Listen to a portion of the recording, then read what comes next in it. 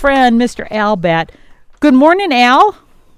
Hey, good morning. Hope everyone's having a delightful day today between, I guess we have to really enjoy our time between rainfalls. Yes, we do. The secret to everything. So I know we've been getting it pretty steady here.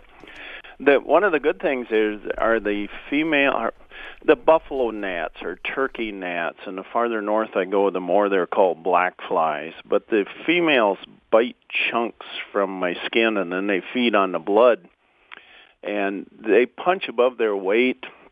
They cause intense reactions and painful itching. And the end of May and early June is prime time, although you can get them other times. But that's the prime time each year for these insects that breed in moving water. And I feel privileged to see most things. I'm happy I can see gnats, but I'm never happy to see them. And their numbers have certainly diminished some. Although, boy, I still have them when I go for walks. There's an area where I still find them there, so I have to battle with them a little bit. But I guess one of the good things is we don't have so many of them anymore, which is really a nice thing. You try to... Somebody asked me the other day, they said, what are mosquitoes good for? And I fall back on, there are things that eat them and their feed. But then as I walked away, I got to thinking, they're good for these small things, but boy, they're bad for a lot of things. So it's getting harder and harder to defend certain things like chiggers, ticks, and mosquitoes, and maybe buffalo gnats. Unless they're somebody's lunch. So all those other things out there that have them for lunch are saying, "What are you talking about, man?" Yeah, that's what I eat. Leave them alone. But it just gets, we all have that friend who's just the way he is, and everybody says, well, that's the way he is. And some days it's hard to defend him. You just say, well, I'm sure he didn't mean it when he said that. And you think later, well, I bet he did mean that, because that's why, and it's just hard to defend mosquitoes someday. Speaking of bugs, did you see the picture I sent you of a jar full of bugs? Yeah, from Rich from Ang. Sent a pint what's that full. called? He said it's a pint full, and we were talking last week about those mosquito bug fans traps where I guess they kind of blow or they suck them in and in some sort of a container. And he just got it last week, and Rich said that this is how many he got, and he sent this pint jar full of all these light, fluffy bugs and wanted me to share it with you. So you saw them, right? I sure did. It looks like a mason jar that Grandma had been pickled mosquitoes or something instead of cucumbers. So yeah, I was trying to think of what the name was, and I couldn't think of what the name of it was. The memory failed me there. But it appears to be working for Rich, so that's a great thing. And anytime we can make somebody happy, or make someone's life a little bit better with a simple thing. But yeah, he's got this full jar of. But what what we don't know, Al, is how many were there. I mean, if this is a little example of maybe millions and zillions more, maybe it's really not that many. So I would like Rich to say, does he feel like it made a difference? I think we can see that there's lots of bugs in the jar, but does he feel like it made a difference when he was using in the area in which he was seated, for example? That's an excellent point. And before I forget, too, talking about last week, we were talking about bee houses, good or bad. One thing I didn't mention and that I wanted to mention is I see a lot of them, and the bees are using them, so there's one of these things I really use, but do downy woodpeckers and chickadees find them? These guys are really good at when we see the galls on goldenrod, we'll see it in the fall and in the winter. Downy woodpeckers and chickadees will come up and hammer on those, and they'll find the larva in there and eat it. So I'm wondering how long before they discover the bee houses maybe are a good thing to eat. And if anybody's had that experience, I'd love to hear from you. And Karen, you also sent me something about biting midge info, how to stop no-see-um insects. I don't know anything about biting midges or miting bidges, either one. I don't Are they think no-see-ums? Are they the same thing as no-see-ums?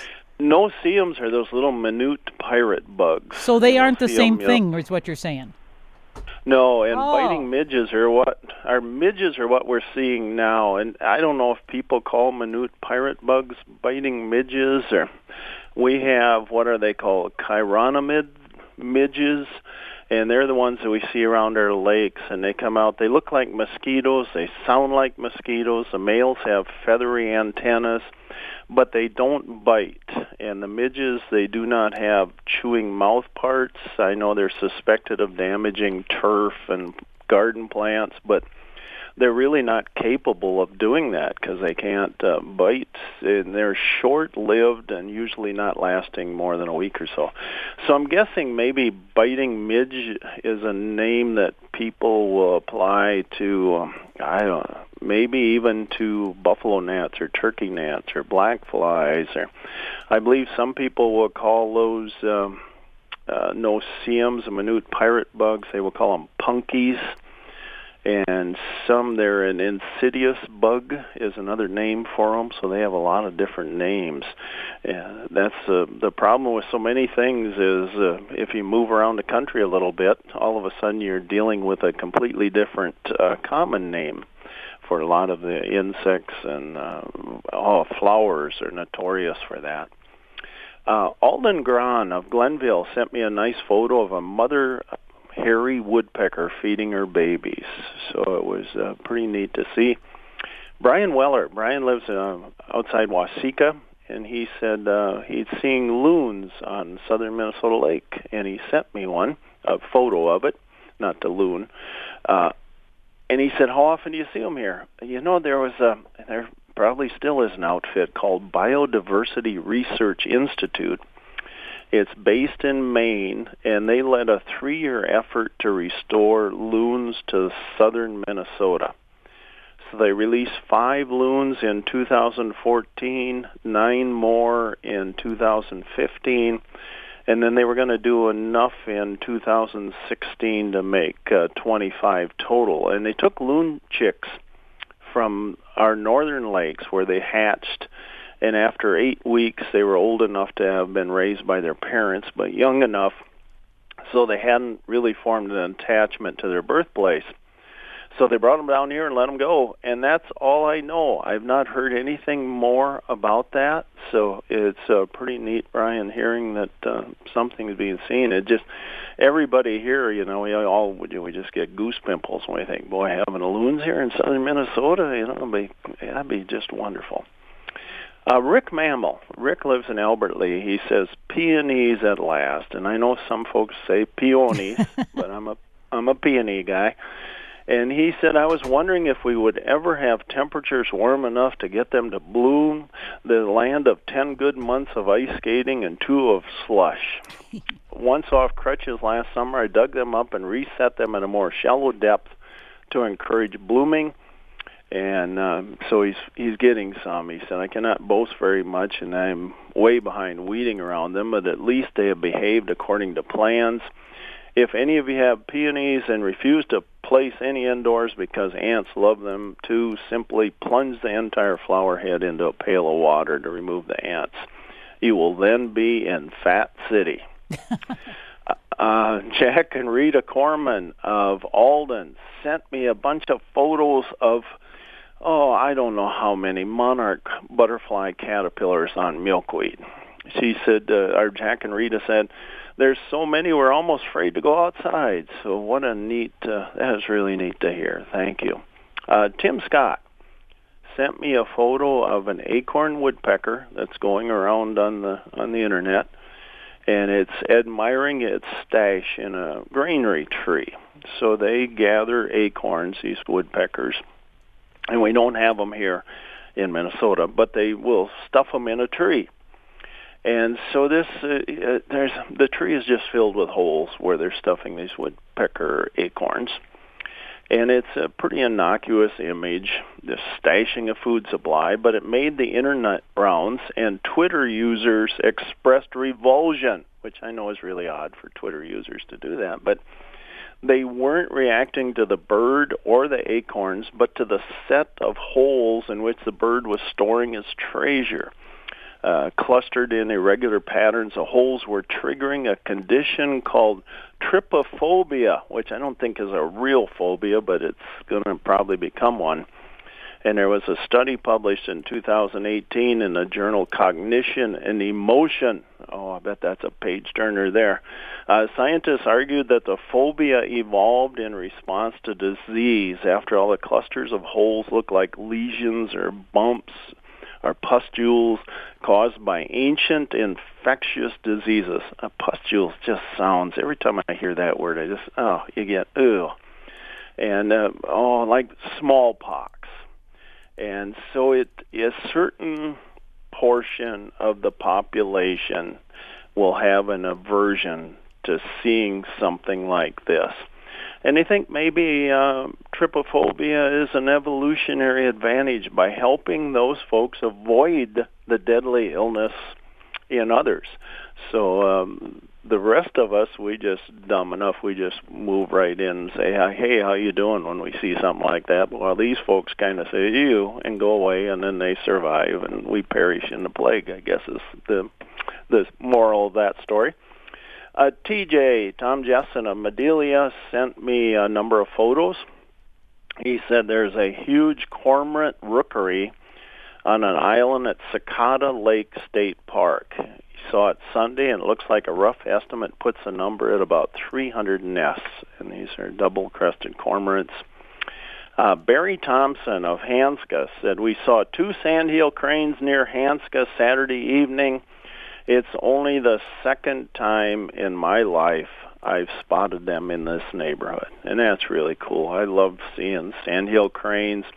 The young ones, again, are called colts, and they are, I love their song.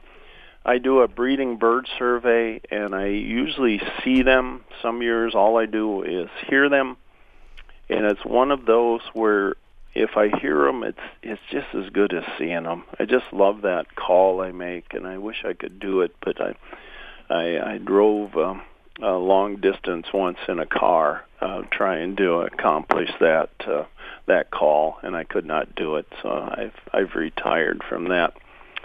I heard the rattle of a belted kingfisher along a dredge ditch not far from the house here, and part of its scientific name is Alcyon, and Alcyon is an alternative form of Halcyon.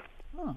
In Greek mythology, Halcyon was a daughter of the god of winds, and she and her boyfriend just ticked off Zeus, which was pretty easy to do. Zeus was mad at everybody pretty much all the time, and he did bad things to him. So he sunk the ship that the boyfriend was on, and Halcyon was so grief-stricken that she dove into the ocean. While the other gods, they were the ones that usually were the ones that said, oh, man, Zeus, he really shouldn't have done that, but we don't want to tick him off either. So what they did is they changed Halcyon into a kingfisher. So each winter in that part of the world, her father, who was the god of winds, calmed the winds briefly so Halcyon could incubate her eggs on the beach in peace. And this is where we derive the expression Halcyon Days, meaning a time of peace, joy, and success. I listened to a yellow-billed cuckoo's hollow, wooden-sounding croaking call it often gives in response to loud noises. So it has a tendency to call it the sound of thunder, and that's led to its colloquial name, the rain crow. It's a prodigious eater of caterpillars, and it generally produces this guttural call on the hot, muggy days tending to engender thunderstorms. And my father would use that to his benefit. We'd be working, haying or something, and we'd hear the rain crow, and my father said, we're going to have to kick this into high gear because it's going to rain. And so he got a lot more work out of us because of the rain crow. I'm seeing young European starlings everywhere. Canada goose goslings everywhere that young European starlings aren't. Starlings will incubate the eggs for 12 days. The nestlings fledge in 21 to 23 days probably. There may be a second brood. Canada geese incubate their eggs from 25 to 30 days, and the goslings leave the nest quickly. It's one brood. This is the difference between precocial, which Canada geese are, and altricial. Because, boy, the Canada geese, they get out of the nest right away. The starlings have to spend a lot more time in the nest. The secret is the precocial ones, the Canada geese, there's like precocious, they get up and run right away. They spend a lot more time developing in the egg. So the starlings incubate eggs for 12 days, Canada geese 25 to 30. So by the time Canada geese hatch, they're much more developed than a starling. I'm seeing many dead deer on the roads. I bet everybody is. I would guess many are yearlings that are pushed away when their mothers are about to drop fawns, so they chase them away. I've watched a mother groundhog, woodchuck, or whistle pig, whatever you want to call them. She was up in a tree. She was eating mulberry leaves. Groundhogs love mulberry leaves. They eat them with such gusto it makes you want to go grab some and throw a little French dressing on them and maybe there's some croutons in there and have. But she has 7 kits on the ground feeding on Dutch clovers and dandelions, and they're cute little guys, and they're just devouring. They're like Canada geese mowing the lawn. These little guys are out there mowing, only I don't know how much grass they're eating. It seems that they're eating most of the other things. And again, I know they like Dutch clover, which a lot of folks will call white clover, and some people have other names for it as well. I want to mention a pelican breeze again, and the reason I'm mentioning this more than I do most years is Verlaine Williams, who is typically the one that promotes this, and she's still doing it, but she has some health issues, and then sadly she lost her daughter to cancer, which was just a devastating thing, as might be expected. So I told her that I would mention it a little bit more often. She said she did such a wonderful job. I never had to mention it. But we're doing a cruise this Sunday at 1:30. That's June 23rd. If anybody be interested, we go out on Albert Lee Lake on a Pelican Breeze 2. It's I guess a huge pontoon is a way to best identify it. And we've been doing this for many, many years. We wore out one boat, and we're on our second boat now. So if anybody's interested, it's a 507 number, but 383-7273, 383-7273.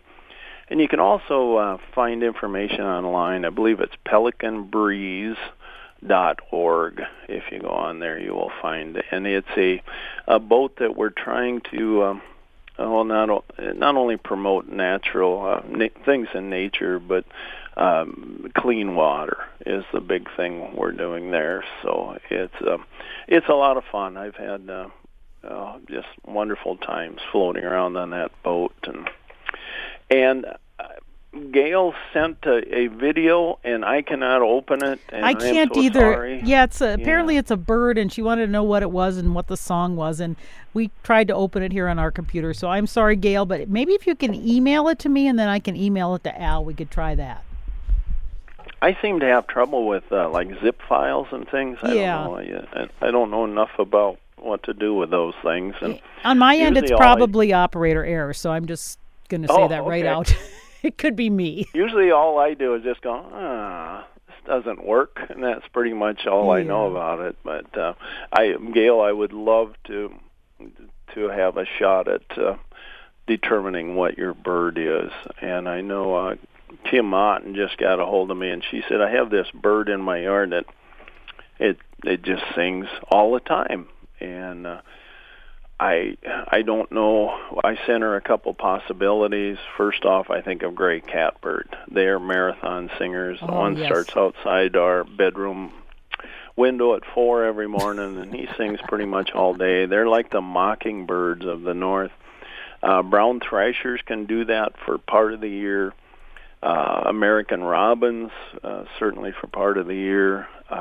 Red-eyed vireo is another one that sings, "Here I am, where are you? Here I am, where are you?" My dad called them preacher birds.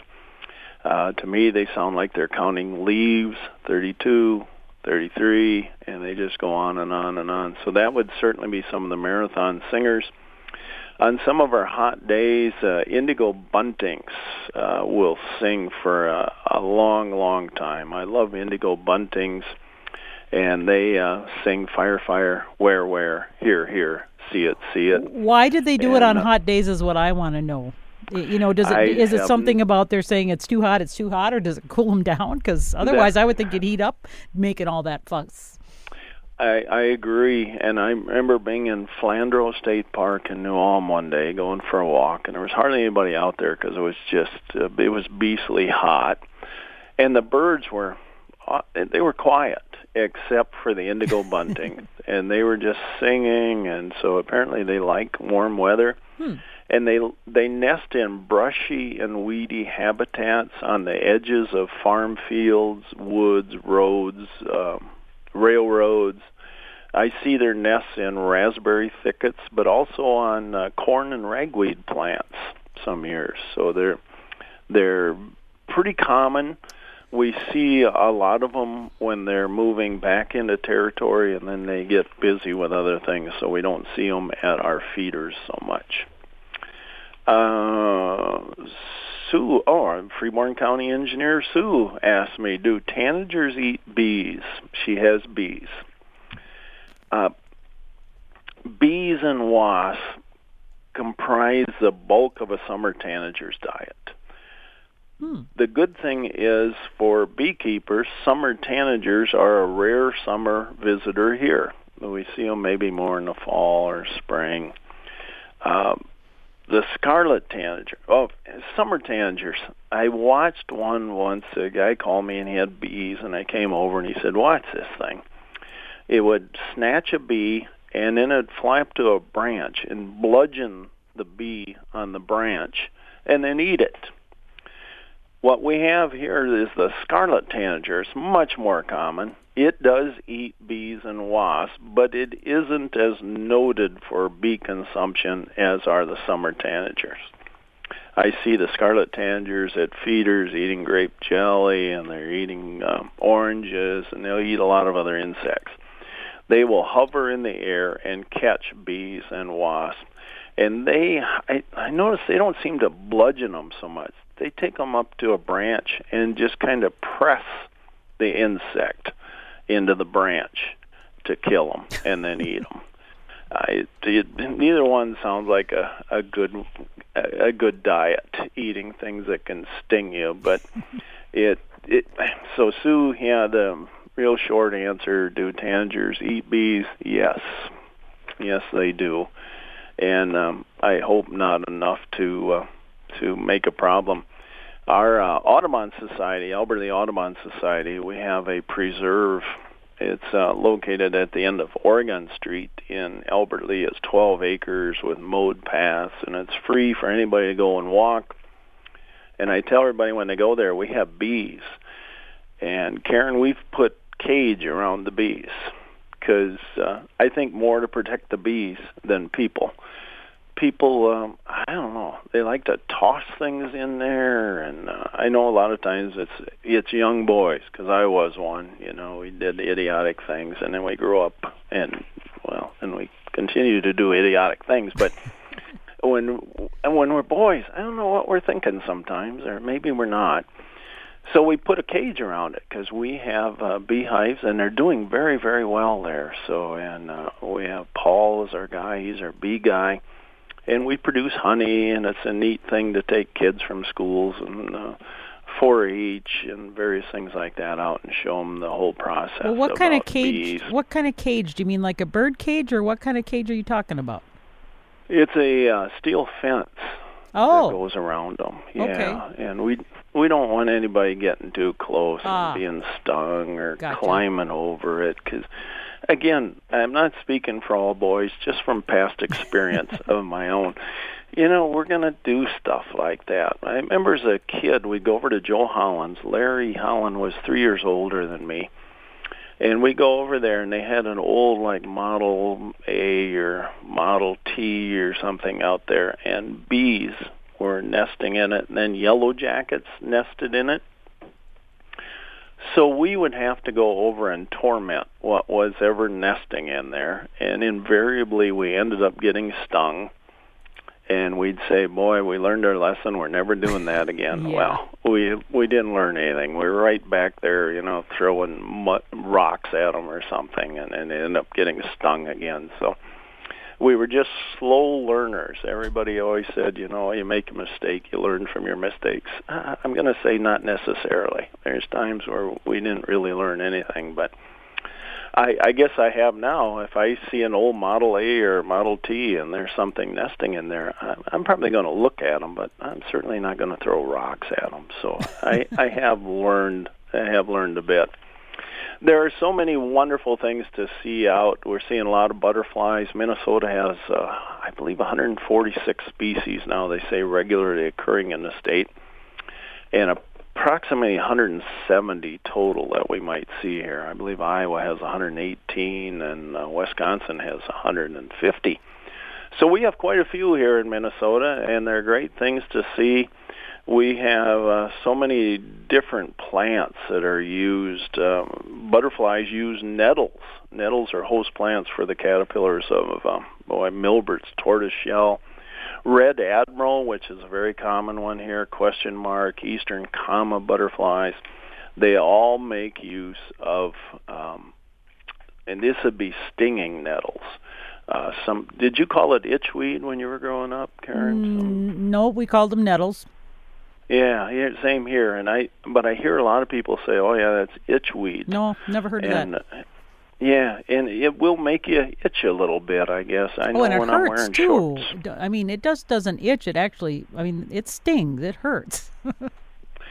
It's odd because my wife will if she needs some pulled, I pull them by hand because they don't bother my hands. Oh, you're but kidding. If I bump them, if I bump them against my leg, then I notice that, and right away I can tell that I probably shouldn't have done that. Barely touch them, Al. I mean, I've been weeding, and all of a sudden I'll accidentally touch one, and my hand swells up, and it just hurts and hurts. So it must be something about your level of allergies or something, or your immune system. I have no idea what that would be called, but it hurts me. My dad.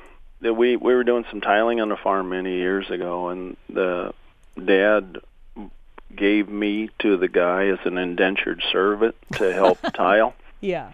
Because then they took it off the bill, and I'd follow this guy around because Dad said just, do whatever he does, and then you'll get along fine. So I'd follow him like a dog, and we're walking over the electric fence, and we step over it, only he would reach down and just grab the electric fence and then step over it. So I thought, well, it can't be working. So I came up and grabbed it, and holy mackerel, I'm sure sparks flew out of my ears. It was so hot. And apparently he had something in his system where, like an electric fence, didn't bother him. He could just step over it and grab it, but boy, I learned that I did not have that superpower. So it was good advice to follow somebody and do everything they do, I guess, up to a point. But do you know what my dad used to say around the electric fence? He'd say, "Here, let's hold hands." And I think somehow the person on the end gets the shock. So if your dad would, hold our hands, and then he would hold on the fence, and somehow, I don't know how that works exactly, but the end person seemed to get like the worst shock. My dad did that. My uncle did that. They all did it. Yeah. And they talk about stupid dad jokes today. I said, man, you had to be on the end of an electric fence thing, and then you could talk about stupid dad jokes. And then they would laugh and laugh like it was the funniest thing they'd ever seen. Yes. Well, thank you, everybody. Gail, I look forward to getting that video from you, and we'll put Sherlock Holmes on it, and hopefully we'll find out. Before you go, remember we had talked about Rich and his mosquito machine? Yeah. He says, I think it's helped with the mosquitoes, but not the gnats. So Yeah, apparently it's better on mosquitoes. And I don't know if you saw it. I'm going to leave shortly because it's Marilee Rickard's memorial today. She passed away last week. And I know you probably worked with her through the years because I did. You've been here for over 30 years. So, and I'm sure you realized she had passed. And I just didn't know if you had any words about working with her or not, perhaps. The best thing I can usually say about anybody is she was a nice person and very kind, and I don't know that anybody can get any better than that. So I appreciated her, and I'm sorry. I know she was in that position to move on, and we'll miss her. So yeah, and it's in the Mankato paper today. Yeah, it is. There's a nice picture that it was. She actually, this is the way to do it. A lot of times people say all these really nice things at your funeral after you're dead, and you never hear it. Well, she decided she's in hospice. She knew, what is the inevitable? So she actually held a farewell party at the Wow Zone. So that talks a little bit about that in the paper, and so therefore she had all this opportunity to share stories and laugh with the people instead of wait till the funeral and then hear it. Yeah, and I wish I could have made that. I was out of town anyway. So, well, everybody, keep her in your thoughts, and I hope you all come to the food chain today, or the food chain, the cafe. That'd be a good name, the Lower on the Food Chain Cafe.